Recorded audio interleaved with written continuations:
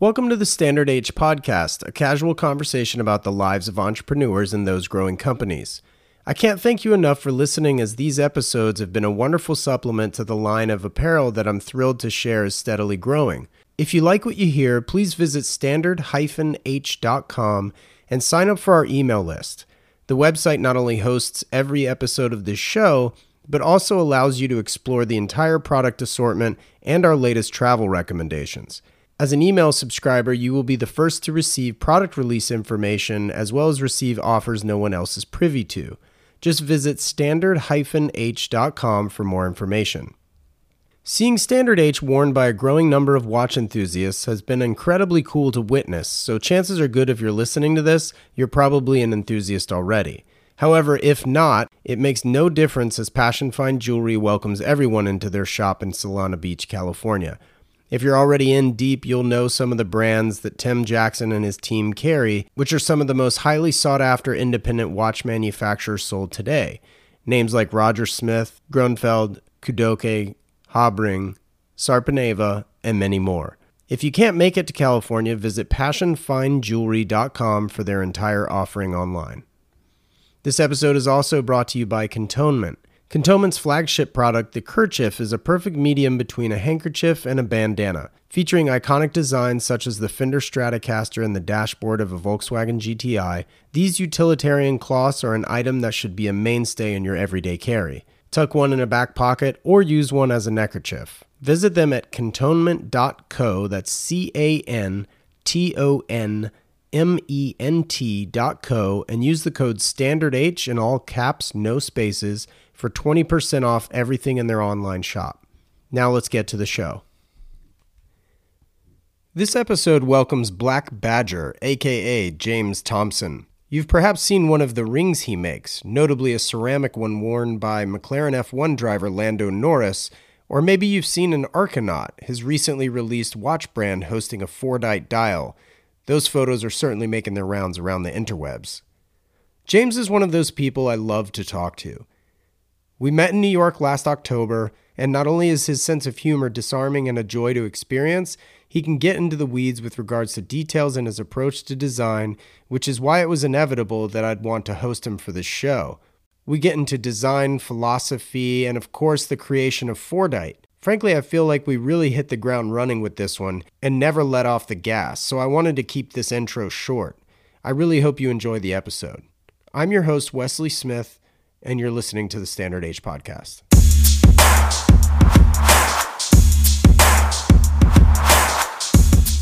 And no, I was going to say, you have like one of the more fascinating offices with a McLaren sticker behind you on glass, a huge mural of you back there. Like, what?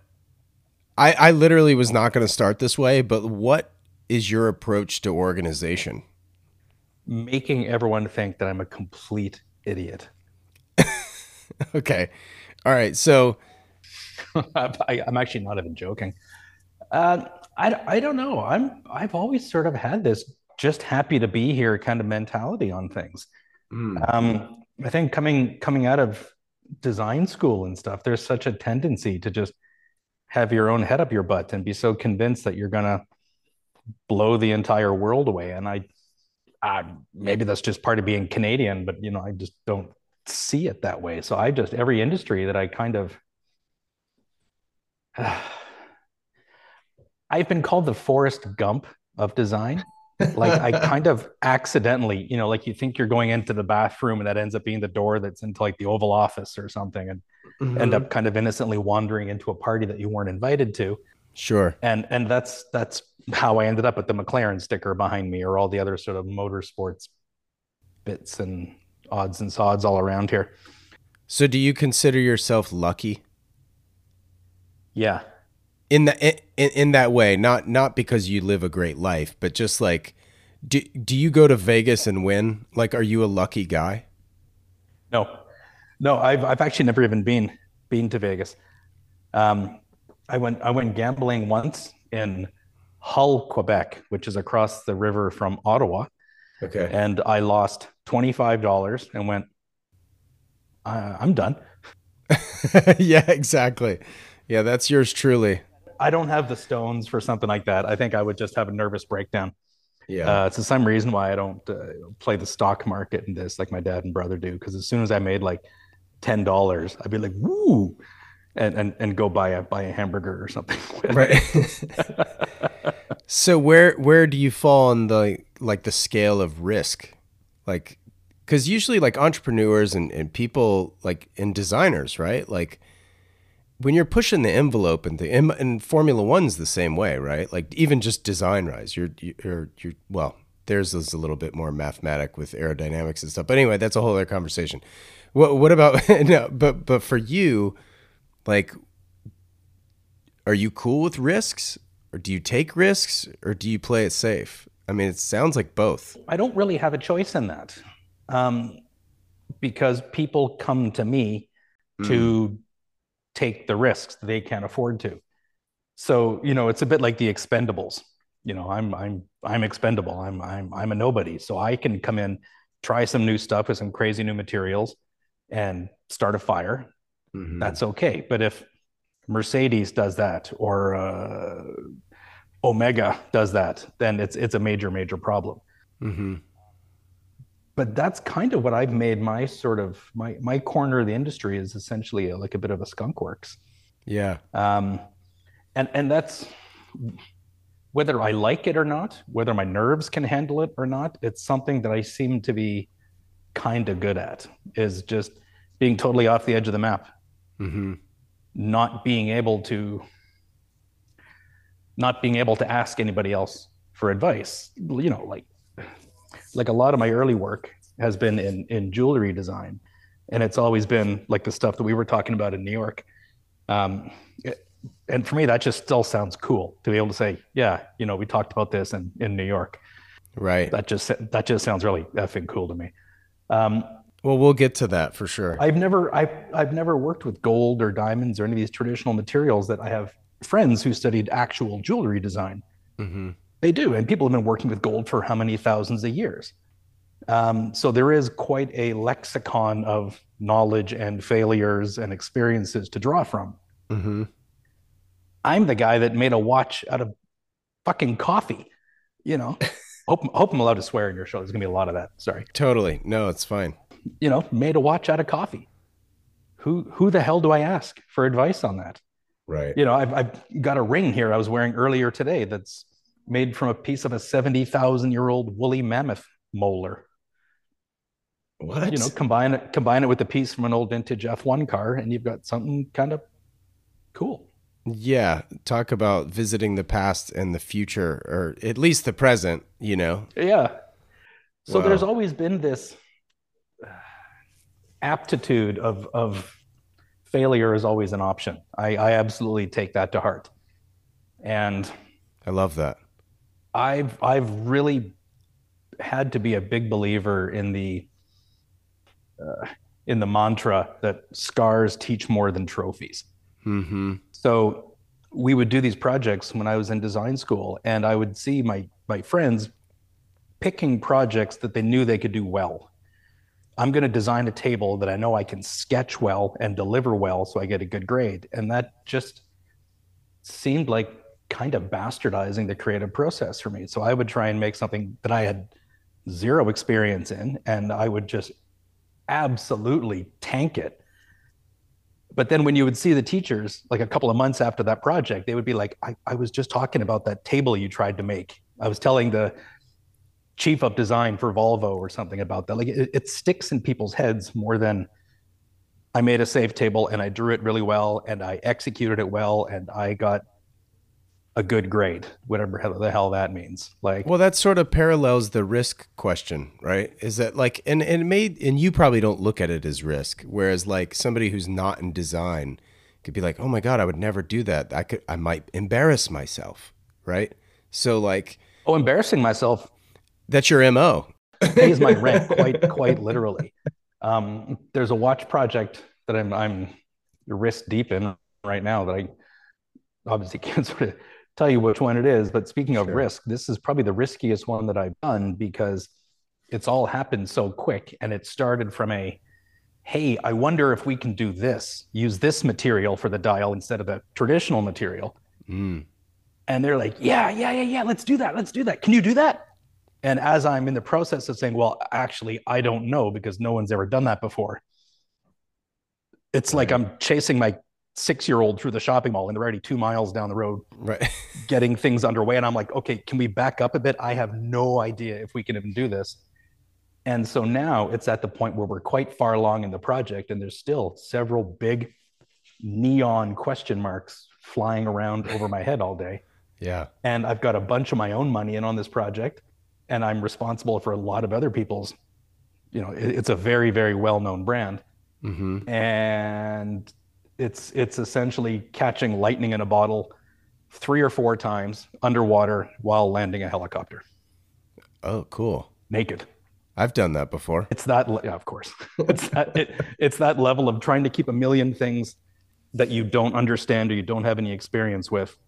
Yeah. Keep them in your head, keep them lined up, keep them functioning, keep them on schedule. And all through that, I have the organizational ability of a house cat that just quit smoking. Well, I empathize with that to some degree. You must have the same thing with your stuff. I mean, all just the Oh, dude, don't let this like delicately curated shelf behind me fool you. Like, I did the exact same thing. Let me just step to the side here. Oops, yeah. I just accidentally happened to have the crankshaft from a McLaren P1 and an God. MBNF table clock sitting on a piece of vintage Formula One skid plate because I always have that sitting out in the middle of the machine shop. Right, right. I always wear a gazillion-dollar Lynn Verdelin one-of-one diver watch while I'm on the lathe. Right. That was going to be a question, but you just spoiled it for everyone. What We're so full of bullshit, it's not even funny. dude, if I turned my camera around, you would see the hurricane that is my office. You would see the giant Lego car that my kids got me for my birthday in April, and I'm still wrestling with. Oh, well, at least you opened it because I have an unopened box from 2 years ago that I was like, sure, you know, COVID surely will allow me to build Lego and not happening in 2 years. But Luckily, the worst thing you can do for building Lego is to have kids present. oh, I would imagine so. Yeah, no, I'd imagine. That McLaren Formula One, the big sort of articulated one from my kids for my birthday in April. Mm-hmm. And like as they're opening up, my son Alfred, who's 6 now, is like, Dad, you got to finish it today because I want to take it in the bathtub later. And I'm thinking like this thing's about $350 or something, and it's like Right. 1,800 pieces. I'm probably going to have to call McLaren a couple times to figure out how to put this damn thing together. And then he wants to take it to the park so we can, run it down the slide and take it in the sand and stuff. Right. Did you assemble any of the parts with super glue?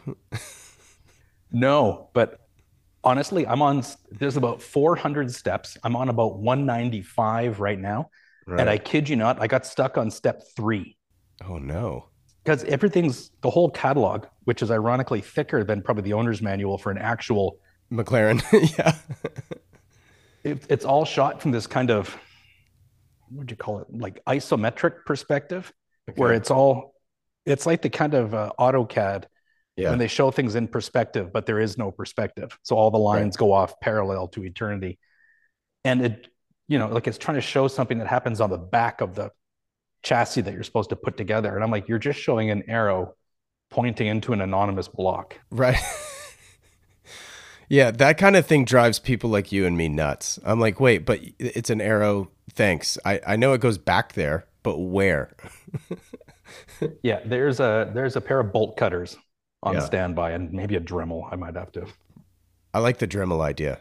Yeah, I like that idea. Telling you. All right, so How are you, man? How's things going with you? Oh, I'm good, man. But these things aren't about me. Okay, I'm sorry. It has to be about me then. No, yeah, no, totally. No, I'm good. Things are really good. This year's been awesome. Did 2 windups. For the first time ever, did the first one in Chicago in July, and then went to New York where we met. And yeah, it's been a great year. Nothing confirmed, but I think we're gonna try and do the windup in San Francisco.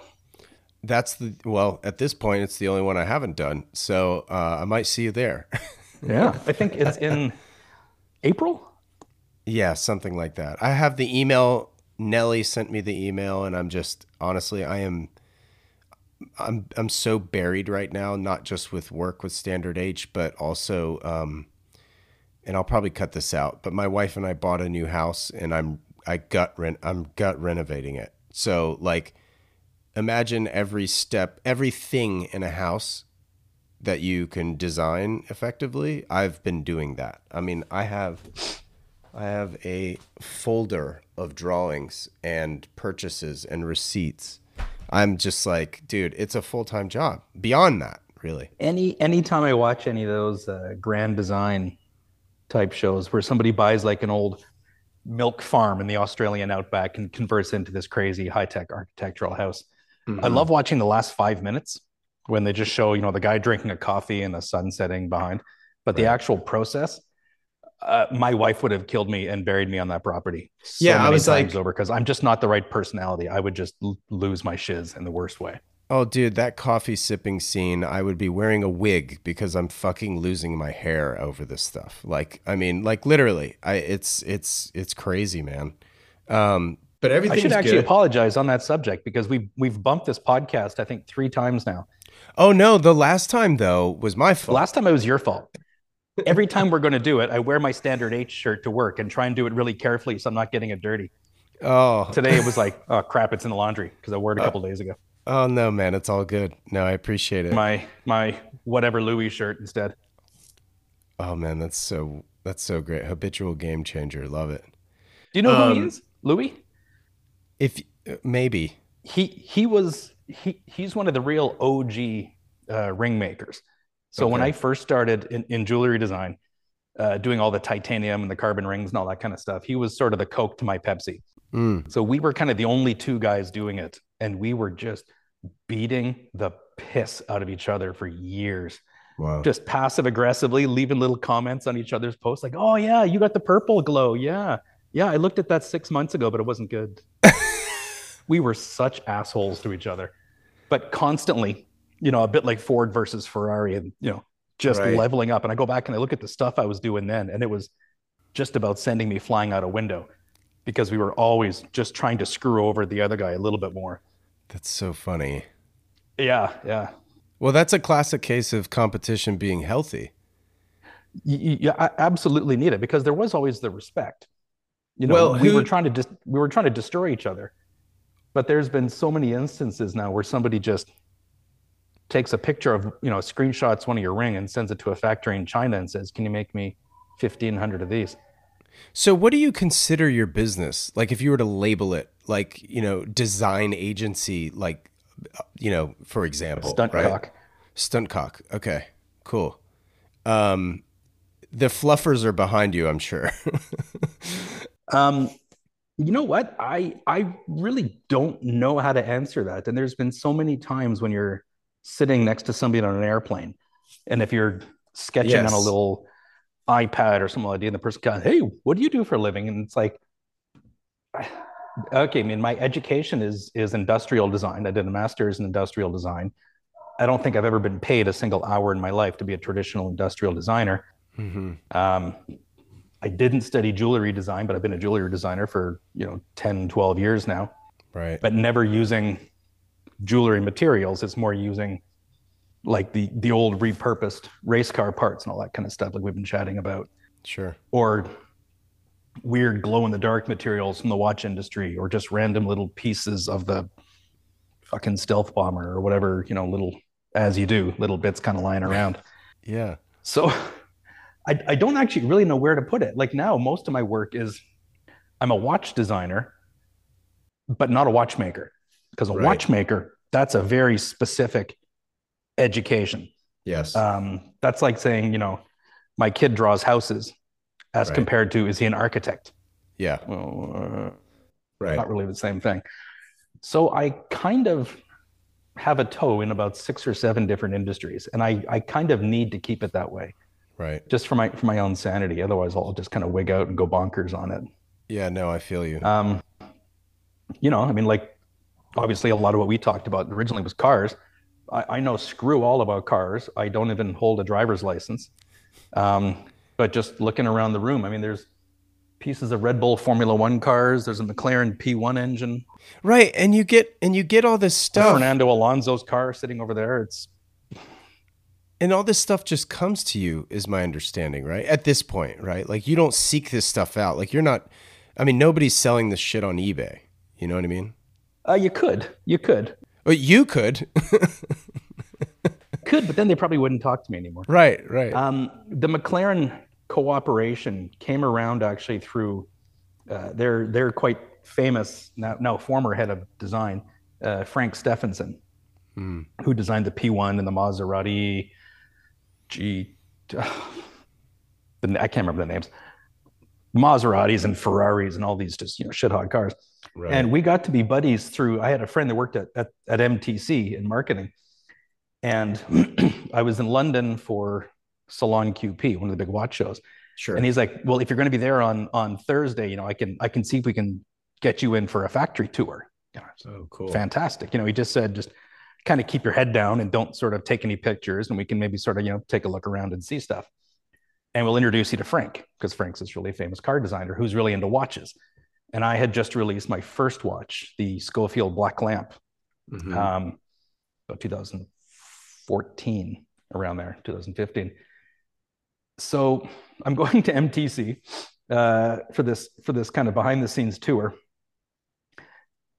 Literally, as I'm pulling up to the main door, the big glass one that beside the lake, my phone beeps, and it's my idiotic friend saying, "Yeah, so we've got all the prototypes for, I think, what would have become the 570S. All those prototypes were all sort of being wheeled around, so there was nobody allowed in." Wow. So he goes, "Yeah, so we had to kind of tell them that you were going to buy a P1, so that's how we snuck you in." Nice. And it's like I showed up on the fucking bus, in like jeans and a t-shirt, like an old like Van Halen t-shirt, looking like I don't have $10 to my name. There's nothing more LA than that situation. Well, now, yeah, I can get that. But this was like as I'm walking in the door, shaking hands with Bruce McLaren's son-in-law, I think it was Stephen.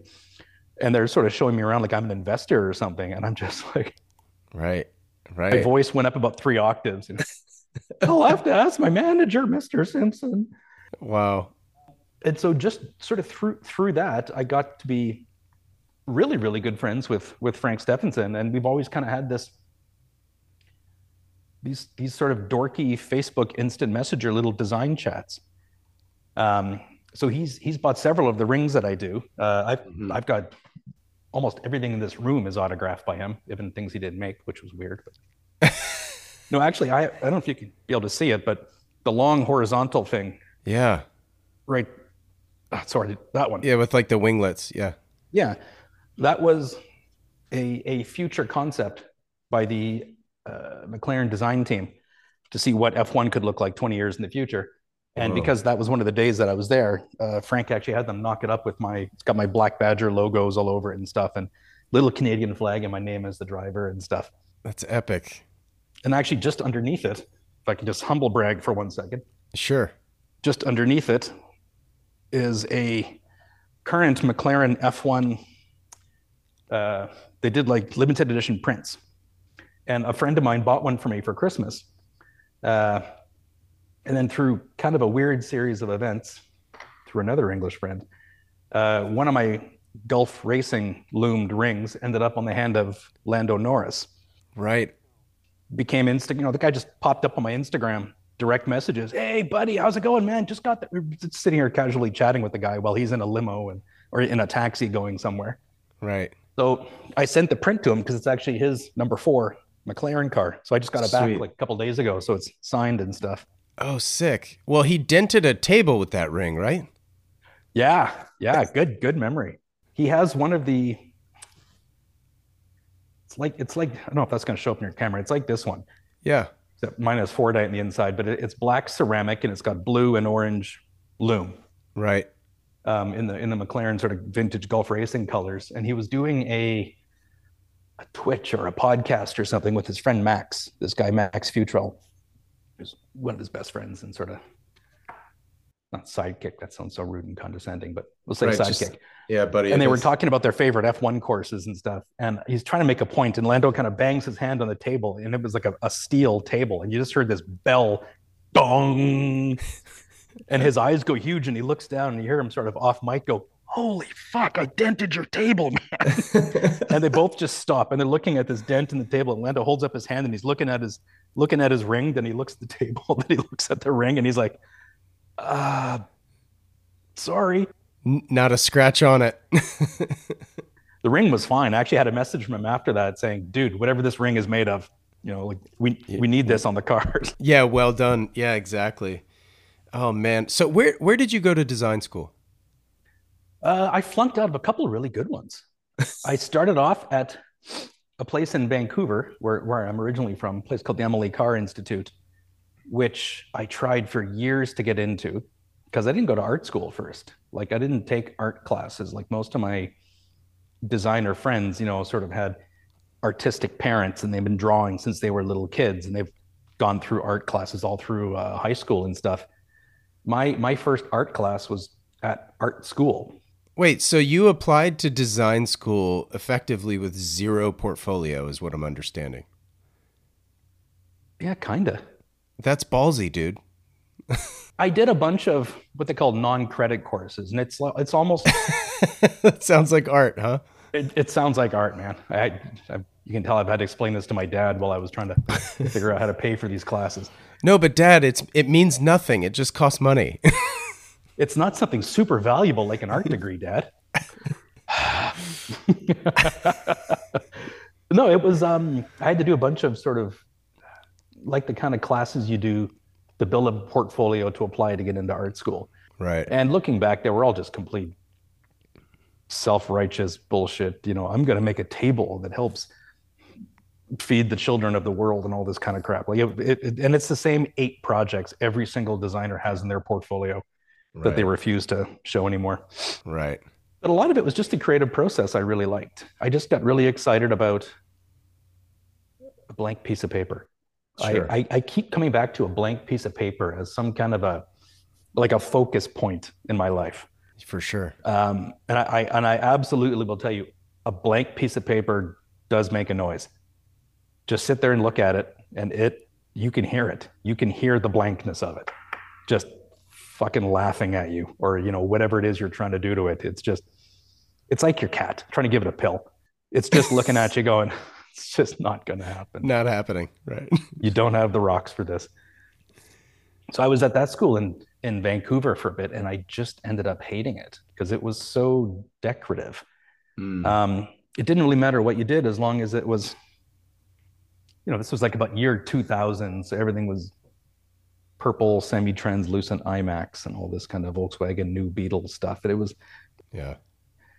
was very decorative, and I didn't like it. And I took all my projects too seriously. And just like every first year student, I thought I was so unbelievably talented and such a genius that I knew more than everybody.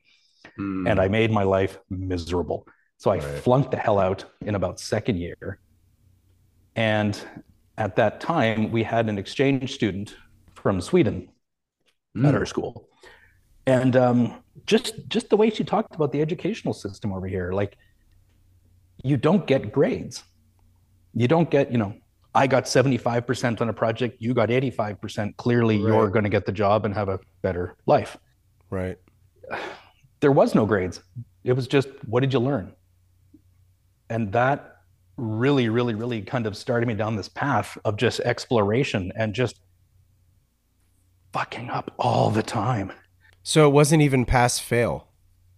Nope. It was the project might be design a short-term sitting device, not a chair, because a chair you think of 4 legs and a back, but a short-term sitting device can be a couch, a cushion, a rock, a pile of oranges, sort of whatever you can think of.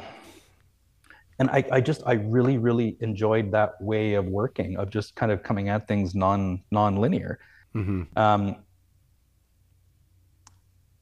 So where the hell was it going? You can tell I've just been rocking espresso. Well, you made it miserable for yourself. You flunked out, and then I guess it took you to out of that another school in Vancouver, and then actually decided almost kind of on a whim that I was going to move to Scandinavia by myself. I didn't know a single person in Europe. Obviously, didn't speak the language, and just left home and everybody I'd ever known, and moved to Europe by myself. And about half an hour into the flight, kind of went, "The fuck did I do?" Oh shit! My God! It was just absolute righteous panic. It was just glorious.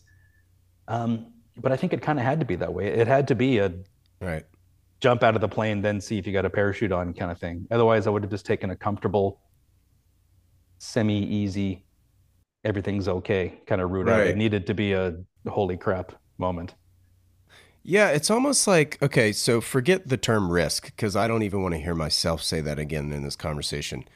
It's almost like an adrenaline thing, it sounds like, for you. Are you kind of an adrenaline junkie? I'm very competitive.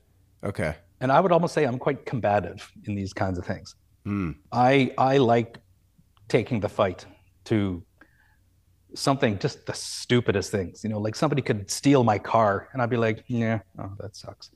But like sharpening a pencil, and when the sharpener gets a little dull and it doesn't actually cut, it drives you crazy. It just, there's got to be a better way. Oh my God, we're such. And then I'll spend like 4 hours making a jig so I can sharpen a pencil like on the lathe, Yeah. So now I can take a deer down with that pencil. Like it's stupid, but that's just, but that process, that kind of way of working is, you were asking before, how do I define my job?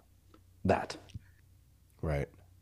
If you say to somebody, I want you to design me a car, and a bunch of dudes from design school sit down with a box of markers and start drawing, you've already failed.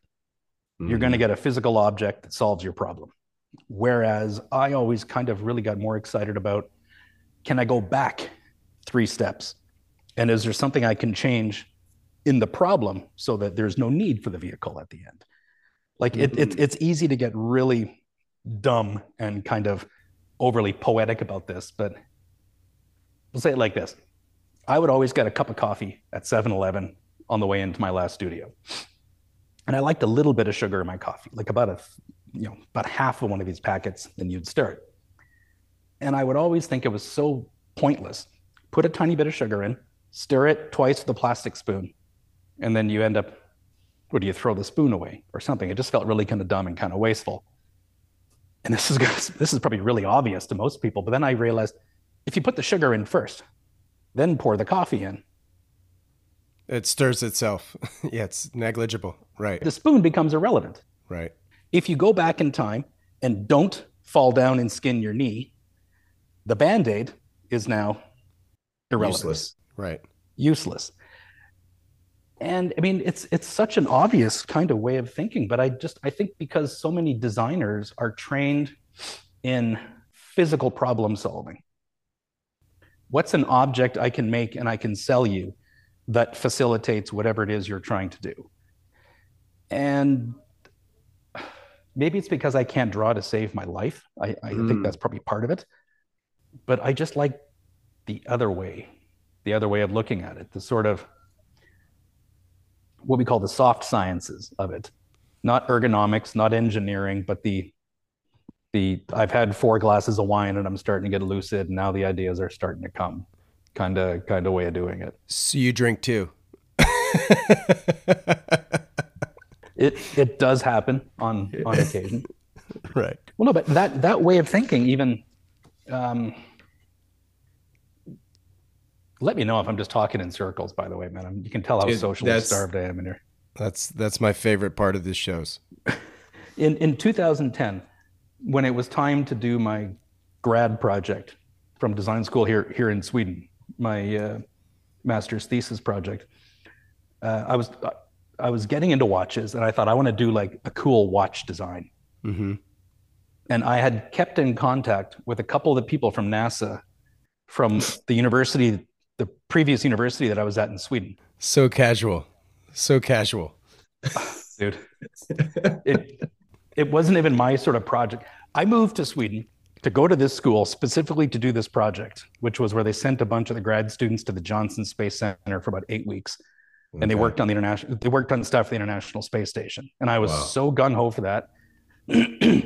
And then as we're about to start the project, the school had changed. The school in Sweden had changed from an international master's program to a Swedish master's program, which meant it was only open to Swedish students. Mm-hmm. So even though the course was in Texas, I was yanked out about a month before we were supposed to go, and basically got deregistered from the university. 2 years into a master's. Wow. And that's actually when I started my company, Black Badger, because I was just unbelievably pissed off and just had no problems to solve, so to speak. Why the name? Is the name obvious? Like, how'd you come up with it? No, it's just stupid. I thought it was cool at the time. Now it makes me crazy. A badger, for its size, is freakishly aggressive. It'll fight a grizzly. It'll lose, but it'll, sort of go at it with anything and everything. And I've always kind of dug that aspect because I'm a one-man army, so to speak. And especially when I find myself sitting across the table from someone like Frank Stephenson or any of these sort of, mega watch brands and stuff that I'm working with, they've got their entire marketing department and engineering department, and I've got a cup of coffee. Feels good. I like that. Yeah, that's cool. So I was saying about the master's project. I thought I was going to do a watch, and I pitched the idea to who was going to be our sort of professor handler for this project. I worked on it with a friend of mine, and we talked about what we wanted to do and how we wanted to do this watch thing. We wanted to have some kind of a NASA connection. It sounds really kind of dumb now. It was going to be like an update of the Omega Speedmaster for the potential Mars missions that were being talked about in about 2008, 2010 or so. Mm-hmm. And the teacher goes, yeah, that's really interesting. I've got another project here that I actually need a couple students for, and you guys might be perfect for it. And she slides a business card across the table, and it was the Advanced R&D Department of the Royal Australian Navy. Okay. And they were looking for people to help them design the next generation of submarines. So going back to that Forrest Gump, right place at the right time comment from before, I can barely even swim. I mean, I grew up in Calgary, for Christ's sake. I could swim in wheat maybe, but and we went to South Australia, and we spent about 2.5-3 months on a secure Navy base helping them design next generation Navy submarines, but not the weapons and all that kind of stuff. It was purely habitation concepts. Mm-hmm. And I think at the outset, we thought it was going to be one of these really, like I had this fantasy of doing like the Top Gear, like the carbon fiber toilet and all these really kind of ridiculous things. And a couple of weeks into the research there, we found the biggest issue with submarines isn't the fear of being at the bottom of the ocean in a can, because they're all okay with that or they wouldn't have got through there. Right. It was the little slice of life things. The toilet's too small. I have to share the bed with somebody else. I can't check my Facebook, and everything smells like what we had for dinner last night. Right. So actually everything that we worked with was personal space and privacy issues in extreme environment habitation design. That's so interesting. So we thought it was going to be this, I thought it was going to be this really Hunt for Red October, Tom Clancy, night vision goggles kind of project. I designed a fucking shower, a bathroom. But it was that, again, it was that way of thinking, that kind of oddball problem solving is what they were really interested in, because they had probably 200 of the finest naval engineers and architects in the world in this company, but they had nobody from the design side of things. And you by doing that, you made their lives better, right? It's we made their lives so much worse. Really? Oh God. Just how they function, though, like having privacy and having your own personal space and maybe taking a shower a little easier. It decreases the amount that you're on edge doing everything else, right? In theory, yes, I completely agree. And that was what we based most of our work on. Yeah. The problem is that, how do I say this nicely? Do you have a lot of listeners in Australia?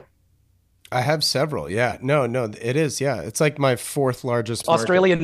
Australian dudes are famous for being aggro. It's a very headstrong They don't give a shit.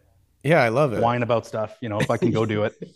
And especially when you put that into like a military setting as well. It was just like, I'm just going to bang my head on the wall until there's a hole and then I can walk through that wall. Like, that's great, guys. Good thinking. Kool-Aid So we Man. actually got to present this project at a NATO Navy conference about a year after we graduated. And just by moving around the existing floor plan, not by actually making it, just by doing the floor plan a little quote unquote smarter, we managed to save something like 10 square meters of space on a Navy submarine, which costs a couple of dollars. Yeah. So we're presenting this and we're saying that just before we even get to our concepts, by doing these three little smart things, you've removed the need for an entire hallway that runs the entire length of the boat, which saves, we'll say 5 square meters, whatever the hell it is, 10 square meters. And we're presenting this, and this guy from the US Navy in the audience sticks his hand up and he goes, "So you've managed to save 10 square meters on a warship?" We say, "Well, yeah." And he goes, "Well, that's great. That means we can carry 3 extra cruise missiles." And we're like, no. It means the toilet can be the same size as the toilet you have at home.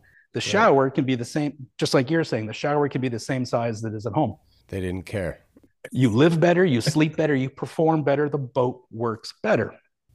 And here's me standing up on stage in front of about 1,500 people in Glasgow. And you know what this guy says to me? He goes, "Son, if you wanted a hot shower, you should have joined the fucking Air Force." And the whole room just bursts out into laughter because it was all like ex-military dudes that are consultants. And everyone's just howling with laughter. And I turn and look at my buddy Matthias that I did the project with, and we both just kind of go, like, it's not like we're designing a car that we're going to see on the road. Right. When the hell am I going to set foot on an Australian Navy submarine? And if you're going to laugh off design recommendations as, "Oh, well, you're just too soft and too wimpy for this," lots of luck, sir. Interesting. Yeah. And oddly enough, the people that make the decisions will never set foot on the boat. Right. Like, you think about why you bought your last car. Probably some personal reasons. Right. The color, the fit, the performance, all that. But the people that decide on these things will more than likely never, ever set foot on it. So that's really interesting. It's an odd perspective. So that's my 7-hour way of describing my weird little company. No, but I think it's brilliant. And thank you for sharing it. What, so would you consider your rings your hero product? That's how I got introduced to Black Badger, is through your I rings. probably used to. I would almost say now I'm a little kind of handcuffed to them. Okay. Because they were never meant to be popular. I would make 1 or 2 things like for myself, and it was mostly just done to kind of, like, this was the early days of Instagram. So I would take a picture of some cool glow in the dark ring and it would get a bunch of likes on Instagram in 2012. And I thought I was cool. And that was kind of all I needed. And then you would start getting 5 or 6 or 7 or 8 messages a day saying, "Fuck, that's really cool. Can you make me one? How much are they?" And I would sort of get really frustrated because everything that I had done was never meant for serial production. I mean, it was like, try and make like a lot of this Fordite material that I work with it's just 40-year-old lumps of car paint that have built up in a car factory. It's a waste product. And if you can manage to get a ring out of it, good on you. But it's not like the material is meant to be processed that way. It's not like titanium that you can just slap the crap out of and do anything you want to. And this stuff, if you sneeze on it, it'll just blow apart. Is that right? Yeah, you really need to know what you're doing with it. So its rigidity is very directional. Yeah, think of it like the crappiest plywood ever. Okay, yeah. Because my mic doesn't pop out. There's a piece right here. So that's Fordite. Oh, wow. It's just overspray from car factories that's built up over years and years and years of painting many cars. And it would usually sort of drip and form on the underside of work surfaces. So that's where you get...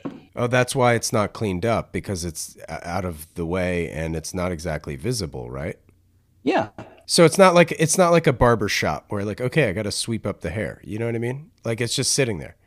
I actually talked to a guy who's in his 70s now, and his first job when he was about 15 was at one of the Ford plants in Michigan, and he got a hammer and a screwdriver, and he had to crawl along under the assembly line and just knock off all these kind of geological stalactites of paint that were forming and dripping as the chassis were being rolled around and stuff. Right. So the ones that up on the underside that have really dripped quite nicely, you get, I mean, it's just like tree bark. So cool. Now, where it gets to be hard is a lot of those, The indentation. Yeah. Yeah. they go down like this and they might only touch for about half a millimeter at the bottom. So you can sort of pop them off by hand. Some people will just infill that entire piece with black resin and stabilize it like you do with wood. But it's a bit of a cop out. Well, it seems like that's a finite amount of product worldwide, though. Like when do you run out of it? I might be already. I don't know. I mean, Really? I've got a guy, a really good friend of mine in the U.S. who brokers this stuff.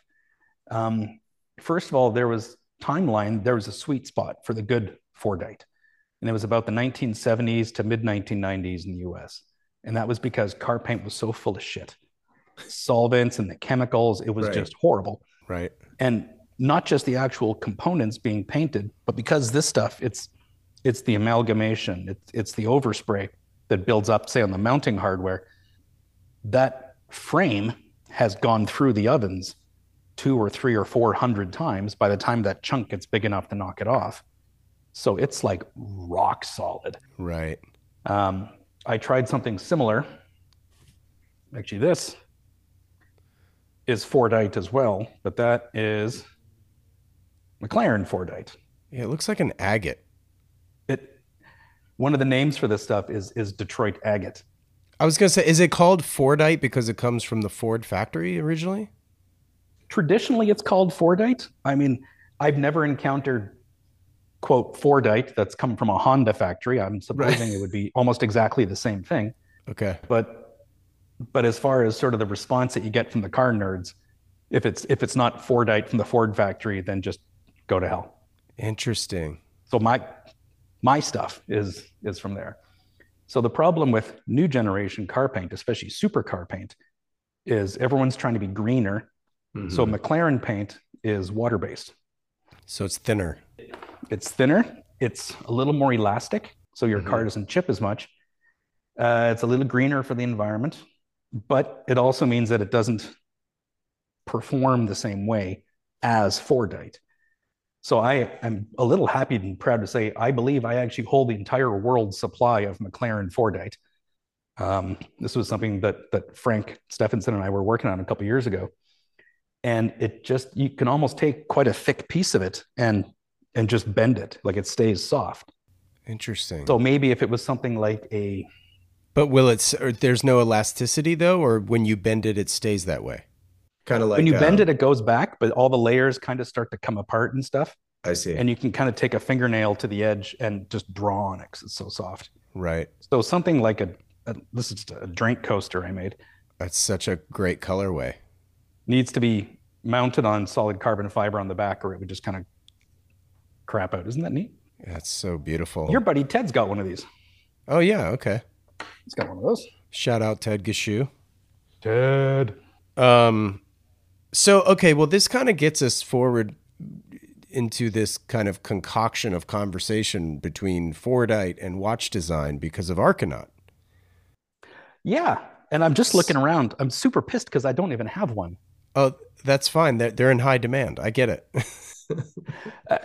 Actually, yeah. The Fordite ones were just blasting them out to customers and stuff. So it was like we had each, sort of picked which one we want to have, and we're all ready to get it. And then it's like, as soon as we got cases and hands and all ready to start making, it's like, we should send them out to clients instead. So tell me, walk us through this process, because what was the genesis of Archinaut? A, B, who are your partners? Like, who helps make your cases, for example? And like, what was like that upstart like? Specifically in the cases, make sure you come back to me on that one, because that's actually kind of a cool anecdote. Okay. Archinaut was around for a couple of years before me. I met these guys at Salon QP in London. Anders and Simon, two of the bright boys from Denmark, Copenhagen, where Arconaut's based, came over to see me because they had just seen a bunch of the weird work I was doing with sort of strange materials and stuff. And we just started chatting. And they're just awesome. They're just like, I was exhibiting at QP, so I had my own booth, and I was just inundated with people that wanted to pull you into their own pet project. Mm-hmm. Like, it wasn't like Monsieur Rolex walks in and says, "Hey, you're the guy we're looking for." Right. It was somebody who would, it was kind of like that. Somebody would come in and give you a business card and say, I'm head of brand development for Richard Mille watches, and we'd love to talk to you about something. You're like, holy shit. So I spend like the entire night talking to this guy, ignoring everybody else in my booth. And then we talk a few days later, and he's like, yeah, my brother is, like opening a pizzeria, and do you want to help him design a logo? Like it was something just that useless. And I was so pissed. If you would have just said, you want to help us do a logo? Sure, here's my card. Call me. Not, I'm head of brand development, blah, blah, worldwide marketing for Richard Mille. Right. Monsieur Mille would love to talk to you. I'm like, oh, okay, great. Yeah. And I got totally buffaloed on it. So the Arconaut guys came in. At that point, the brand was called Goldman Brandt. Simon Goldman and Anders Brandt. And I instantly started giving them shit about that because I said their name sounded like a law office. Like a law firm, yeah. Yeah. The accounting firm of Goldman Brandt Underwriters. Right. But they were just they weren't watch guys. This was a couple of Danish geeks. They weren't old money Geneva. They weren't pretentious startup, trust fund kids of any sort. So I helped them on the first release called the Arc One a couple of years ago, and I just basically just did a bunch of consulting and answered questions on the loom aspects of the watch. Mm-hmm. And then when it came time for the Arc 2, they said, well, we'd love to, go on the run with you again, but it kind of is a little dumb if every single watch we do is going to be a Black Badger limited edition guest starring kind of thing. So why don't we bring you in as a part owner? And I just thought that was just absolutely cool. So I've got a good sized chunk of the company. I'm kind of officially on board. And as far as who the company is and what we do, that kind of depends what day of the week you ask. That's the best. Right? Yeah. What we're really trying to do is just have fun with it. And that sounds like such a high school way of putting it. Mm-hmm. Mm-hmm. Just the fact that we're not Swiss, we're not Swiss and we're not sorry is one of those things that's like written up on the wall here somewhere. Because there aren't a lot of industries that are so tied to one country. Right. Germany might want you to think they're the only ones that make cars. Italy might want you to think they're the only ones that make wine, but France might disagree. Right. But with Switzerland and watches, it's like, if you're not from Zurich or Geneva, get fucked. You don't mm-hmm. belong here kind of thing. So we're not even trying to fit in. And the problem is now in the days of Kickstarter and all this kind of crap, every single piece that comes out is doing this.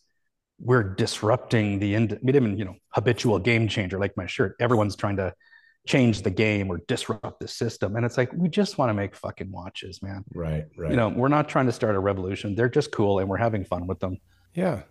Even if it is just visually different, you're different automatically. Like, you're not trying to be the Patek of movement, I'm sure. You know what I mean? Because I'm sure the price point would be very different. Well, yeah. And if you're a movement, I was going to say movement snob sounds kind of rude. Well, but if you're a movement snob, there's probably only 2 or 3 brands that you would ever buy. Right. You're only ever going to look at a Patek or a JLC or something like this. And I've worked with some of those very, very high-end brands, and I couldn't tell you the movement.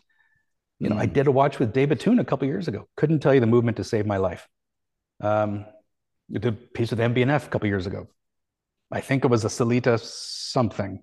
Right. Don't know. What did you work on with MB&F? That is the MB&F HMX Black Badger edition. Sweet. Which still gives me goosebumps to say 8 years later. Yeah. About 2016, these came out. I met Max Buser, who, if you don't know who he is, it's your fault, not his. Totally. The prince of the watch industry. He's one of the most famous people in the industry and one of the most relevant people. Absolutely. Mm-hmm. And I met him at Salon QP. Everybody kept saying, go talk to that guy. Go talk to that guy. That's Max Busser. And I had to Google who he was because I didn't know screw all about independent watches at that point. Right. And I looked at who he was, and I looked at the watches and decided I wasn't cool enough to talk to this guy. And I literally ran away and hid in the corner. And then another night came back and actually got my balls up and went and chatted with him. And we literally just stood there in the corner for a good half hour, just chit-chatting about everything. Not about business, not about how much money we can make, just about Transformers, I think it was. Like just dumb life stuff. And I got his business card, and I kind of thought I'm okay with that. I have Max Busser's business card. That's a feather in my cap. Totally. And I was showing him some of the rings I'd done. I think I had made a carbon fiber watch buckle for a 7 Friday watch. Okay. This is how stupid I am. I made like a $1,500 strap for like an $800 watch. Like, but it was the thinking behind it that he really liked and he really related to. So about a week later, I was back home here in Sweden, and I was like doing the dishes. I was probably standing there in my underwear having a cup of coffee or something in the kitchen in the morning. My phone rings. It's Max calling from Geneva saying, keep thinking about that stuff we chatted about. Would you be interested in doing a collaboration with us? And I kid you not, this is like just skating around on a frozen pond and somebody just comes over and hands you an NHL contract. Right. I did not deserve it at that point. This was plucked out of absolute nowhere. Right. And Forrest Gump. A fucking Forrest Gump, buddy. And they have this series they do at MB&F. For those who don't know, MB&F stands for Max Busser and Friends. Right. And the Friends is their network of people they collaborate with, sort of all around the world, all skill sets, all this. And a lot of the brands aren't really very transparent about who does what. Mm-hmm. I mean, if you ask me who does my movements or who makes my hands, I'll probably tell you to go to hell. But with MB&F, that's their thing, is they always really celebrate, these kind of Ocean's 11 super teams they put together. Super cool. Who makes your cases? Shut up. Yeah, we'll get on that one. The cases for Archinaut. Yeah. That was actually quite cool because Anders had designed a case that looks very, very, very simple. And it is unbelievably difficult to manufacture because tolerances and all this kind of stuff. So he actually showed it to a bunch of the really high-end custom case manufacturers in Switzerland. Mm-hmm. And they just flat out said, no, can't do it, can't touch it, it's going to wreck our machines, go design something else. So he just got stonewalled everywhere. And Denmark is the world center for the manufacturing of hearing aids. Oh, whoa. So our case was actually prototyped and manufactured by a micro-engineering company from the hearing aid industry. My God, I love this. What? I love this. Yeah, this is amazing. Yeah. Got it. Sorry, I'm 6 years old. And that, again, is this way of working. We're not Swiss and we're not sorry. We're not trying to fit into your industry. We're doing our own thing over here. So that's why you'll never really see us doing gold watches, rose gold, guilloche, Côte de Genève, all these sort of fantastic, really traditional Swiss watchmaking practices because we're not Swiss. Right. I mean, fucking hell, I made a watch out of coffee. I mean, I'm doing a bunch of Fordite watch dials right now. Look at that. What's the price point of an Archinaut? Between about 3,000 to 4,000 US. Depends on whether it's the dark matter, which is our, I don't want to say entry series, but those are about 35, I believe. And I think they're all sold out actually. Mm-hmm. Those were made through sheer vandalism, which I'm a little bit proud of. The dial in the dark matter series is a stone composite made of shale. Okay. And there's a fountain in front of the building where I live here in Sweden that's made of the shale stone. And it's just the crappiest stone ever. Like my kids go up to the corner of it, and if you sort of pick at a corner with your fingernail, big sheets of it sort of pop off. Like it's just falling apart. Oh, wow. So I picked up a bunch of these pieces and put them through an industrial espresso grinder, as you do, and I'm feeding gravel through a coffee grinder. Like, welcome to Black Badger. Here's your goggles. Right. and got this really nice, super lightweight stone powder out of it, which we cast into the dials. And when you look at the dials up close, you've got this unbelievable detailed structure out of a very, very boring pedestrian looking stone. Yeah. So just that way of thinking, that way of working. So the dark matter ones were the first series that we did when I was kind of officially on board. And so that was the Arc 2 dark matter. Now we're flying through the Arc 2 Fordite edition. Right. Which is, I think we sold about 20 or 25 before we even officially released them. That's amazing. People on our email list that said, I really like that dark matter one, but do you have anything that's got a little bit more color to it? Right. And I had done some Fordite watches with George Bamford a couple of years before, in about 2019. But it was a 10-piece series. And being Bamford Watch Department, they sold out in about 2 days. Right. So financially and stuff, it was like, yeah. But I'm like, there's more we can do with this. I've got more to say. Sure. The expression goes. So we picked it up with Archinaut. And it almost feels like it's a better expression for the material. Mm-hmm. Because with the Archinaut, we just got rid of everything on the dial. No indicators, no 10, 12, 1, nothing. Just the Fordite. And we redesigned the hands to make them a little bigger for legibility, because the dials can be really quite busy. Yeah, they're busy. Yeah. Right. I mean, if you look at something like that one, that's... Yeah. It's an acid trip on your wrist.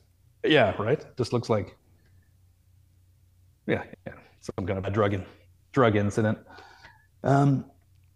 So every single one is a piece unique. And it makes our marketing guys bonkers. Right. Because somebody wants to buy one, and it's like, oh, can I have that one that, Anders just showed on Instagram? Right. Well... It's the only one. It's sorry. The next person in our ordering window who's already prepaid, 6 months ago, gets to pick from the next batch, and et cetera. So that side of things makes it really complicated. Right. For me, it's just fucking fun. It's just so much fun. Yeah. Because you'll pick up these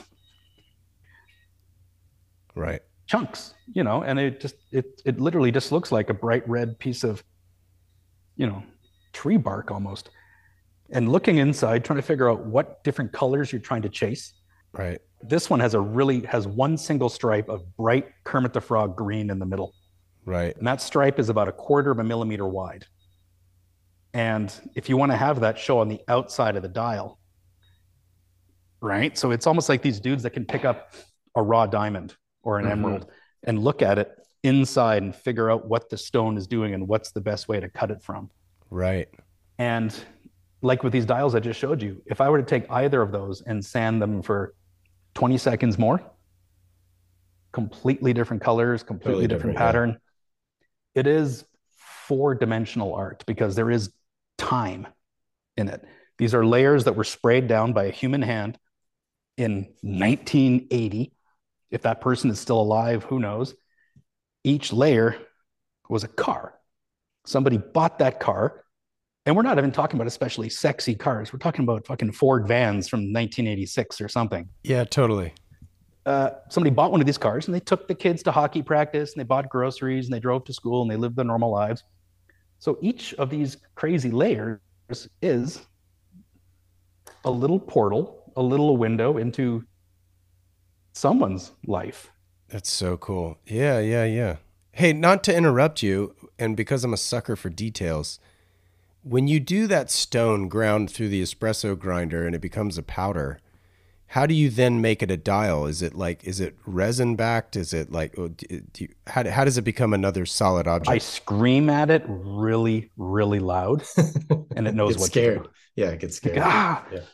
No, it is actually it's a really low tech process. Once it gets to that point, it's just cast with a very optically clear resin, and then Okay. we mill the dials out of that. Sure. We had looked at actually casting individual dials, but because the Dark Matter series was only 50 watches, Mm-hmm. making dials that would have been good enough for Mm-hmm.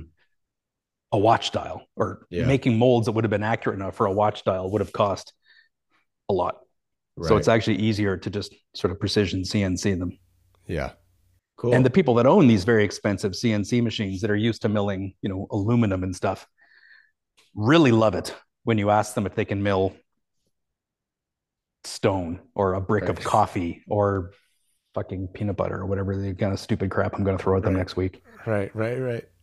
Oh man, that's so crazy. What's been like the hardest part of Arcanaut as far as you're concerned? Like, has there been anything that's been difficult and or that you've like learned from that you may have done differently? Probably Anderson is drinking. Oh, it's, it's a tough hurdle to get over. He's going to hear that. Um, I would probably say kind of where we're at now is really quite challenging because I mean, as far as it being a full time, fully functional brand, we're only about a year and a half, maybe 2 years in, and it's become really popular quite fast. So we're Mhm. having all the usual growing pains, Right. but usually it takes several years to get to the point of like, we need a bigger facility, we need to hire 4 more people, we need this, we need this, we need financing. That we sort of got into that about 6 months after we started calling it Arcanaut. So it's like, so that's difficult because trying to stay independent in the face of that is really hard.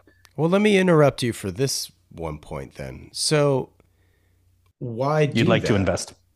No, honestly, like if I were in your shoes, you have to have a very difficult conversation with yourself and say, listen, okay, we don't have the capacity to grow, grow, grow. Well, if you're talking to a guy like me, like I don't want to be 150 member staff. Like, you know what I mean? Like I don't care to do that.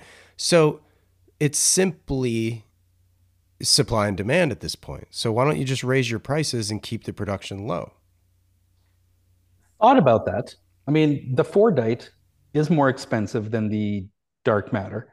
Mm-hmm. It's about 400 or 500 bucks more expensive because it actually is a hell. I mean, I hand make every single one of these dials. But as far as just sort of jacking up prices and sort of bumping ourselves into a different price bracket, Well, and not jacking it up in such a negative connotation, but charge extra. You know there what I are mean? a bunch of independent brands that Mm-hmm. have a Mm-hmm. couple of releases out at $3 or $4 or $5,000, and then suddenly it's 1750, and you're like, what did I miss? Like, what the hell? Um, and this is something where I've spoken to. I'm extremely fortunate to have access to someone like Max, where I can just kind of Right. quite innocently bump these kind of Forrest Gump questions off of them. Sure. And scalability is something that they have done at MB&F very, very well. Mm-hmm. And they basically said, we don't want to be a company that makes 5,000 watches a year. Right. We want to be a company that makes 150 watches a year. Whatever we have to do that and to stay at that, we're okay with. Mm-hmm. So, granted, we're talking about a company that does have watches that are over $150,000, but everything's sold out. I think Max said when I saw him in New York, they're sold out for several years. Yeah, it's like 5 years. Yeah. There's just none of them. Yeah. They get snapped up so fast, and not even by just flippers. Like Rolex and stuff. A lot of those are getting bought up just by gray market flippers, which is why everyone's got, including myself, has bad shit to say about Rolex. Um, Keeping production low, keeping it personal, and keeping the customer relationship, we are really going out of our way to do. Mm-hmm. If we sold out hard, and man, we've thought about it, Mm-hmm. um, we'd be making cake loads of money. Right. Is that what is important? No, I want to keep it as a garage band. Yeah. That's what I'm saying. I think we kind of owe that to the quote unquote watch industry, is not to go, let's open offices in Geneva and start calling ourselves a maison. And no, fuck that. We want to be the guys that go out for beers on Tuesday. Right. that's who we were before Arcanaut, and that's who most of our clients are. I mean, we have people that, say, oh, I had to save up for 6 months to buy one of these watches. Don't tell my wife what I paid for it. And it was one of their first big, expensive watches. One of my friends from high school, Adam Stokes, bought one of our Dark Matter watches. And he's like, this is the first watch I've ever bought. Wow. He's a lifelong construction worker, making pretty good money, but he's not the guy who's going to go out and buy a new Rolex every week like some of these people we know. Right. So that I like. That really gets me going. Even though we love and appreciate, say somebody in like Dubai or Singapore, that has a $200,000 Louis Moinet on, buying an Arcanaut, awesome. Yeah. But as far as what's really fulfilling, it's the person that had to kind of sweat about it a little bit. Yeah. Because there was a lot more intention. I think there was a lot more sort of like, I really had to dig my nails in and maybe sell off a couple other smaller pieces to get it and stuff. Sure. And those are the people that I think in the long run are going to benefit the brand. I mean, if you want to be a little sort of business cynical about it, flippers are just going to be excited about it until they sell it. Right. But somebody that really had to sell a couple things to get it will keep it and will maybe give it to their kid one day. And that's just awesome. That's the best. I love that kind of way of thinking. Yeah. Well, wrapping up here a little bit, I never asked you, what did your parents do for a living growing up? Contract killers. Sharpshooter, huh? That's right. Paid assassin.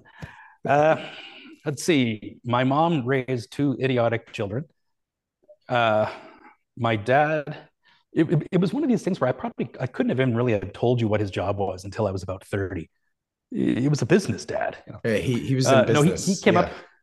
He came up through construction management and stuff. And before he retired for a bunch of years, he had a project consultancy where they would set up the deal for major sort of urban construction projects like shopping malls and stadiums and that kind of stuff. Is he still in Vancouver? Yeah. Okay. And my brother kind of went into the same line of work as well, actually, for one of the same companies. So whenever my brother would be over for dinner, he and my dad would be talking about business stuff and all these multi, $25, $30 million developments they're doing in Vancouver. Right. And I would turn to my mom and be like, I drew a duck at school today. Yes. At the age of like 25, like, look, Mom, I drew a duck. No, but it's blue. The duck is blue, Mom. It glows in the dark. Yeah. What does your dad think of your operation now? It was difficult in the beginning because there was nobody artistic in my family. And I did have to kind of crash and burn a couple times to get there. And that was facilitated by parents that took way better care of me than they probably needed to. So that I'm unbelievably grateful for. Parents giving you the space to cock it up a few times is pretty swank.